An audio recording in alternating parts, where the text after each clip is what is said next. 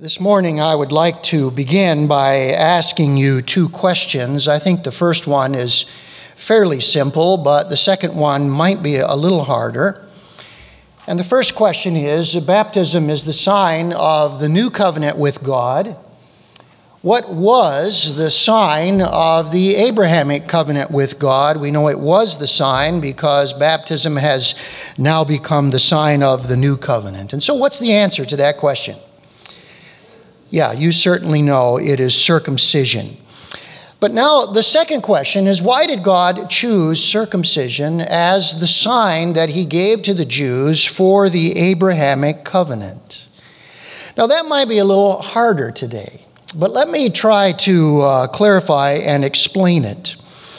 The severed foreskin was considered to be unclean and impure by the Jews as they cast it away. So circumcision was symbolic of separation and purity, especially in marriage. You can see that there are sexual implications to the meaning of this sign. It was performed on the male organ of reproduction because we know that God's promises to Abraham included birth descendants. And so just as the foreskin was unclean and cast away, God was calling upon his people to be pure in marriage and in family. Pastor Warren Wiersbe explains it so very well. He says, sexual immorality was rampant among the Canaanite peoples and was even part of their religion. But the people of Israel were marked to be separate from the evil that was all around them. Therefore, anyone who was tempted to engage in immoral acts had a visible sign forever marked on their body. Now, the New Testament has this very same concern. Here's what the Apostle Paul says to all of us in 1 Thessalonians 4, 3 through 5. Look at his words. For this is the will of God, your sanctification, that you abstain from sexual immorality, that each one of you know how to control his own body in holiness and honor, not in the passion of lust like the Gentiles who do not know God. Now that is what God was trying to teach his people through the sign of circumcision. This morning, we are returning to Genesis 17, and I would encourage you to take your Bibles and turn there this morning as we return to this message entitled, Keep My Covenant. Keep My Covenant. And I want you to remind you that in Genesis 17, we see that there are three keys to a responsible life of faith that God is calling us to. Those keys are the motivation key. We saw that last week. And now today, the second and third key, the holiness key and the obedience key. And so let's begin this morning with the holiness key. What we're going to see today touches on marriage, on sex, and on relationships. And I think all of us know our culture desperately, and I don't think that we could use a better word, our culture desperately needs to hear what God was teaching in circumcision. And I want to speak to those of you that are single, and maybe someday you'll be looking for a suitable marriage partner. This is the kind of person you look for. You look for someone who takes seriously these truths on holiness. You will not regret it. So let's look at them this morning, okay? Here's the first one. A holy God commands morally holy people. A holy God commands morally holy people. Look with me now in your Bibles in Genesis 17 at verse 9, and let me read down to verse 13. And God said to Abraham, "As for you, You shall keep my covenant, you and your offspring after you, throughout their generations. This is my covenant that you shall keep between me and you and your offspring after you. Every male among you shall be circumcised. You shall be circumcised in the flesh of your foreskins, and it shall be a sign of the covenant between me and you. He who is 8 days old among you shall be circumcised. Every male throughout your generations, whether born in your house or bought with your money from any foreigner who is not of your offspring, both he who is born in your house and he who is bought with your money shall surely be circumcised. So shall my covenant be in your flesh, an everlasting covenant. Now, 5 times in these 5 verses we have read, once in every verse, God says, you shall. You shall. You shall. In Hebrew, this is a very, very strong command. It could actually be translated, you must. You must, 5 different times. You must no longer live like the nations around you. That's why I'm commanding circumcision as the sign of our covenant. Now, wasn't this the problem with Abraham and the Hagar incident, wasn't it? Just in the previous chapter. Abraham and Sarah couldn't conceive a child, and so they brought Hagar into the household to have children. And Abraham was guilty of polygamy.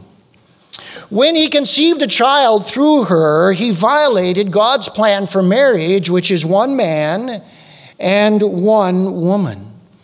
And now God is saying in the very next chapter after that incident, Abraham, I want you to be morally pure, and I want you to reject the ways of the world. Now, God's command for us is exactly the same, but isn't it hard? Isn't it hard? We live in an extremely permissive society. You know that. The pressure to be sexually active before marriage is enormous. Today, purity is out and promiscuity is in. I've saved in my files a letter that a teenage girl, a 15-year-old, sent to Dear Abby many years ago at the beginning of this 21st century. And I want to read it for you because it reflects the confusion of our day. Listen to what this 15-year-old wrote. Dear Abby, John and I started dating 2 years ago when he was a college freshman and I was a junior in high school. He was my knight in shining armor. A year into our relationship, we lost our virginity to each other. 6 months ago, John suddenly broke up with me. He said he needed his space. After 3 months, he changed his mind and wanted to get back together. He swore he wanted only me and nobody else. I believed him and forgave him. Last week, I learned that while John and I were apart, he had had sex with another girl. I broke up with him immediately, but now I have a problem. I'm experiencing some symptoms that could be an STD. In my small town, everyone knows everyone. If I go to a local doctor, it'll be all over town before dark. It would shame my parents. I'm leaving soon to attend college several hundred miles from here. Would it be harmful to wait until I get there to see a doctor about what I'm afraid I have? Burned in Kentucky. Doesn't that just break your heart? And the way she signs her letter says it all. Burned. People today are so confused about love and sex, and so many people are being burned as a result.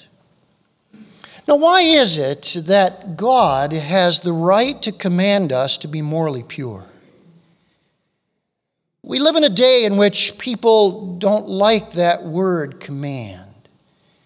It's not a word that we respond to very well.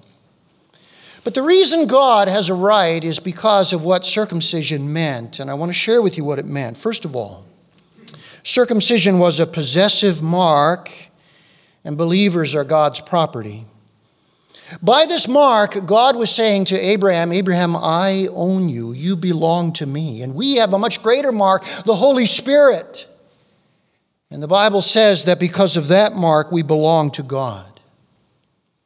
Secondly, circumcision was a permanent mark, and believers belong to God permanently.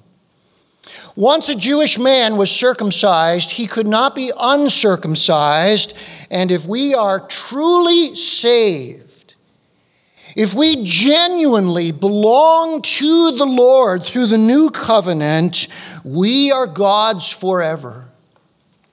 And then thirdly, circumcision was a prosperity mark, and believers have God's promises. Only the Jews were given the sign of circumcision by God Himself as a sign of their covenant. Only believers have the Holy Spirit. Therefore, we alone have the promises of God.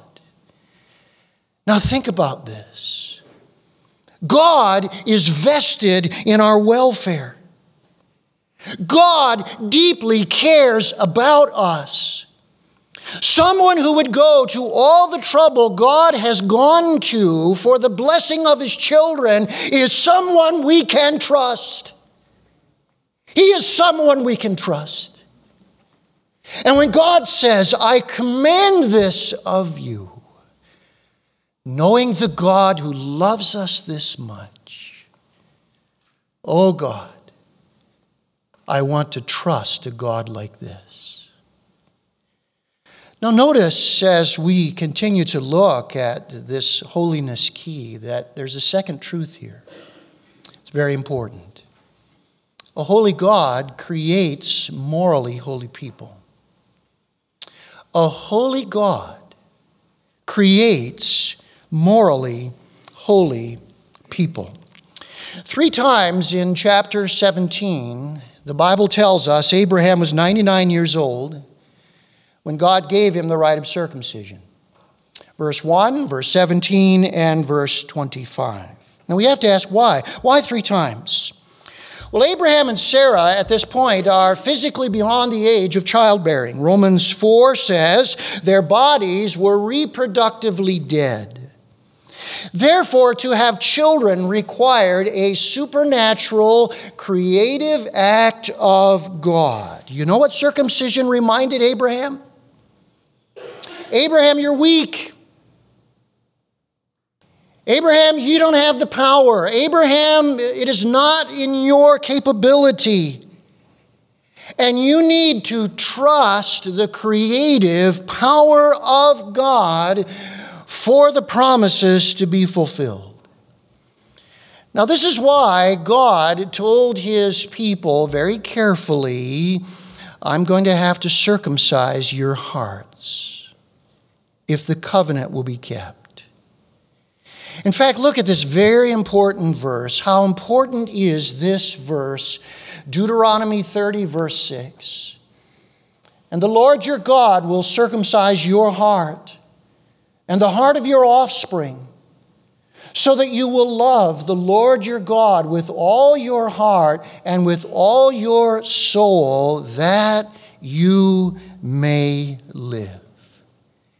You see, the cutting away of the foreskin showed that a greater surgery was needed, a surgery on the heart to cut away sin. And the New Testament says when we receive Christ, we receive a spiritual circumcision that puts off the control of our sin nature. This is talked about so much in the New Testament. But let's look at a couple of passages. Here's Romans 2, 28 and 29, and notice what it says. For no one is a Jew who is merely one outwardly, nor is circumcision outward and physical. But a Jew is one inwardly, and circumcision is a matter of the heart by the Spirit, not by the letter. And then notice Colossians 2:11 and 12. In him, he's talking to Christians, believers. Also, you were circumcised without hands, by putting off the body of the flesh by the circumcision of Christ. Buried with him in baptism, you were also raised with him through faith in the powerful working of God who raised him from the dead. Now we see what God is teaching. The Holy Spirit unites us to Christ, and when he does, he separates us from the control of the old nature.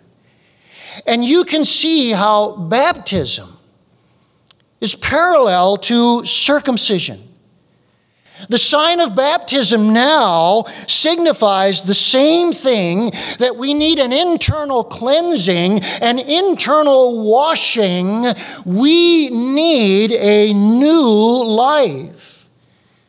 And we cannot live a holy, pure life apart from God's transforming work.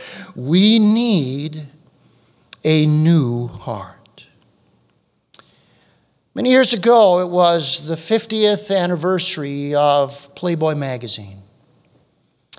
And Hugh Hefner, who just died within the last few years, said this: "We changed the world." He said, "We live in a Playboy world now, for good or for ill." And sadly, we all know he was right. No wonder at the height of the Promise Keepers movement, 21% of committed Promise Keepers said purity was the most difficult promise to keep. When I was a teenager, and this may surprise you very much, but many of you who are close to my age, you would know that this was the reality. When I was a teenager, I was exposed to very little pornography. Because in the early 1970s, you had to go looking for pornography. Today, pornography comes looking for you, doesn't it? Today, pornography comes looking for me. And if we are going to live a holy and a pure life, we need Jesus Christ as Lord and Savior. We need his word hidden in our hearts. And we need the support and help of the people of God in the church. We cannot do it on our own. We need Jesus and only what he can do in our lives. Now, there is a third truth about holiness. A third truth. Number 3. A holy God chastises unholy people. If we want to know how important is this to God, how serious is this with him, look. A holy God chastises unholy people. Look at verse 14 with me. Any uncircumcised male who is not circumcised in the flesh of his foreskin shall be cut off from his people. He has broken my covenant. Whoever rejected the meaning of circumcision and God's call to moral purity was cut off, according to God. Two things are probably involved in this. Number one, it could mean being excluded from the believing community. Or number two, it could mean even untimely death. That's how serious God takes his call to a holy life. Many years ago in my office at another church, I warned a man who was living immorally, impurely, with a very weak woman. She was sitting right there in the office with him and with me. And it was so sad because he was such a smart aleck about it all. He was just so flippant. Weeks after we sat in our office, I had his funeral. He was broadsided at a stop sign and died instantly. Cut off from his people, God only knows. I knew a man who had been a philanderer his entire life. Stories about him were well known. He got sick on a Thursday. By Sunday, he was in a coma. By Wednesday, he was dead. Cut off from his people, God only knows. But we are a culture that is dying at a sobering rate. Having rejected God's standards for moral purity, we are descending ever more surely into a culture of death and social devastation and disintegration, and it is all around us. And the only answer is be holy, for I am holy. Now, as we notice how this chapter concludes, we come to the obedience key. The obedience key. And I want you to notice that there is a very clear connection between being holy and being obedient. And notice in verse 27 what happened now after God finished speaking to Abraham. Look at what he said. When he had finished talking with him, God went up from Abraham.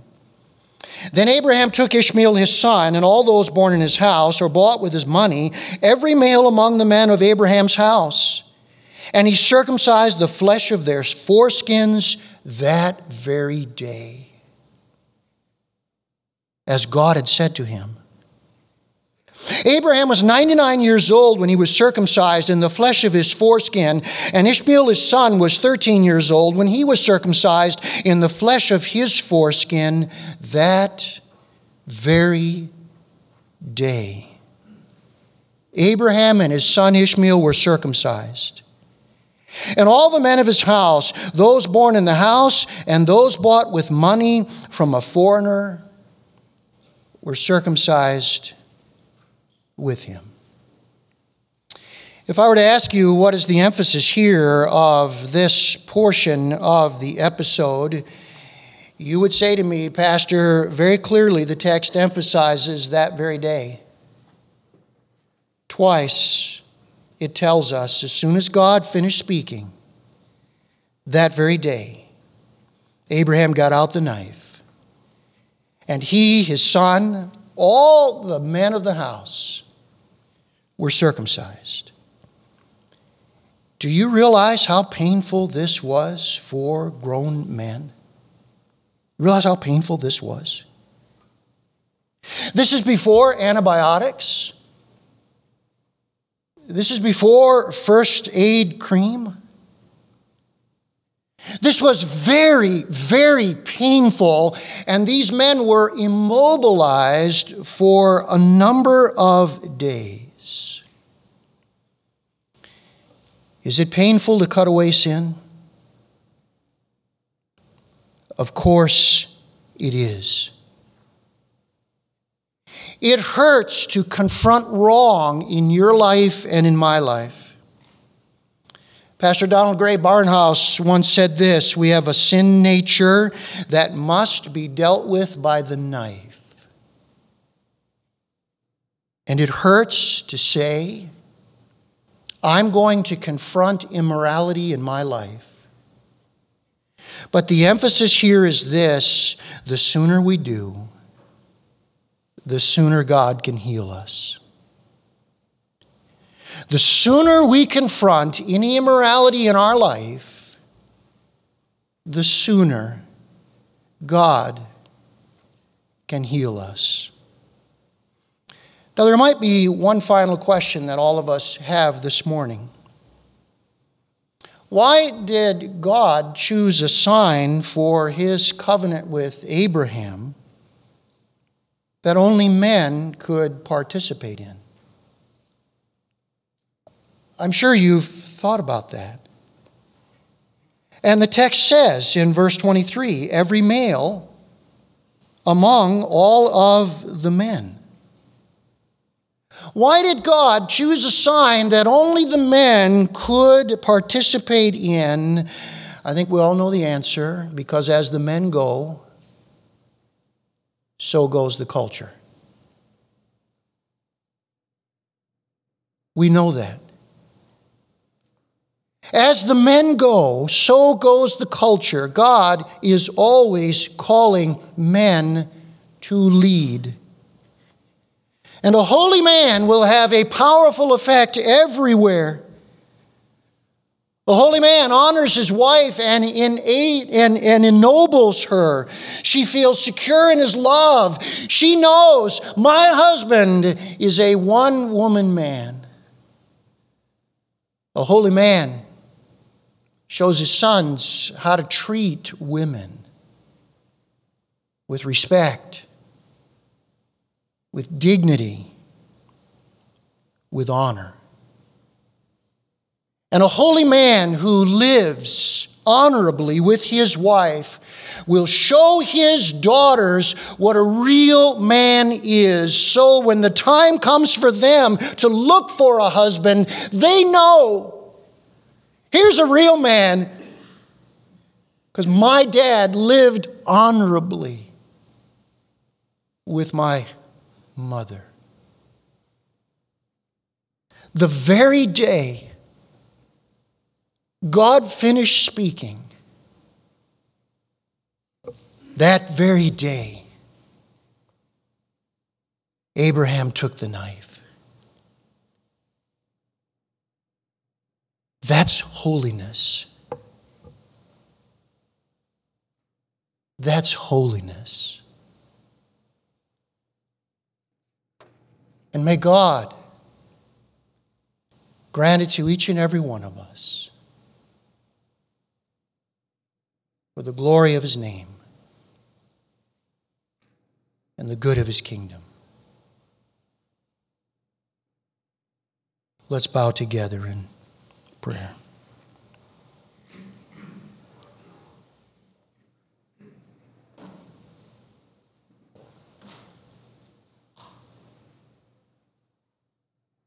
This morning, is there unholiness in your life that you know about? Is there impurity that you have not taken the knife to? This very day, you know what God has said, and yet you are delaying to obey.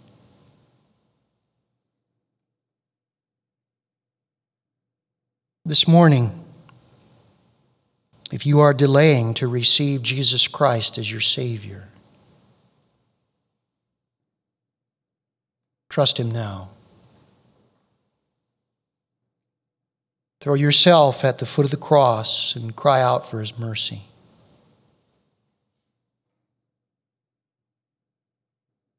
If you are delaying to hide the Word of God in your heart, that you might not sin against God, Delay no longer. And if you are delaying,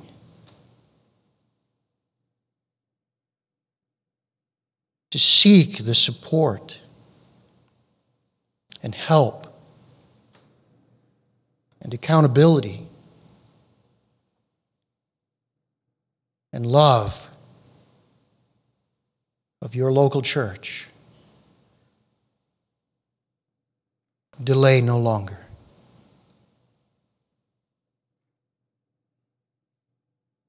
That very day, when God finished speaking, Abraham did what he commanded. And obedience is always the first step to a holy life. They are intimately connected.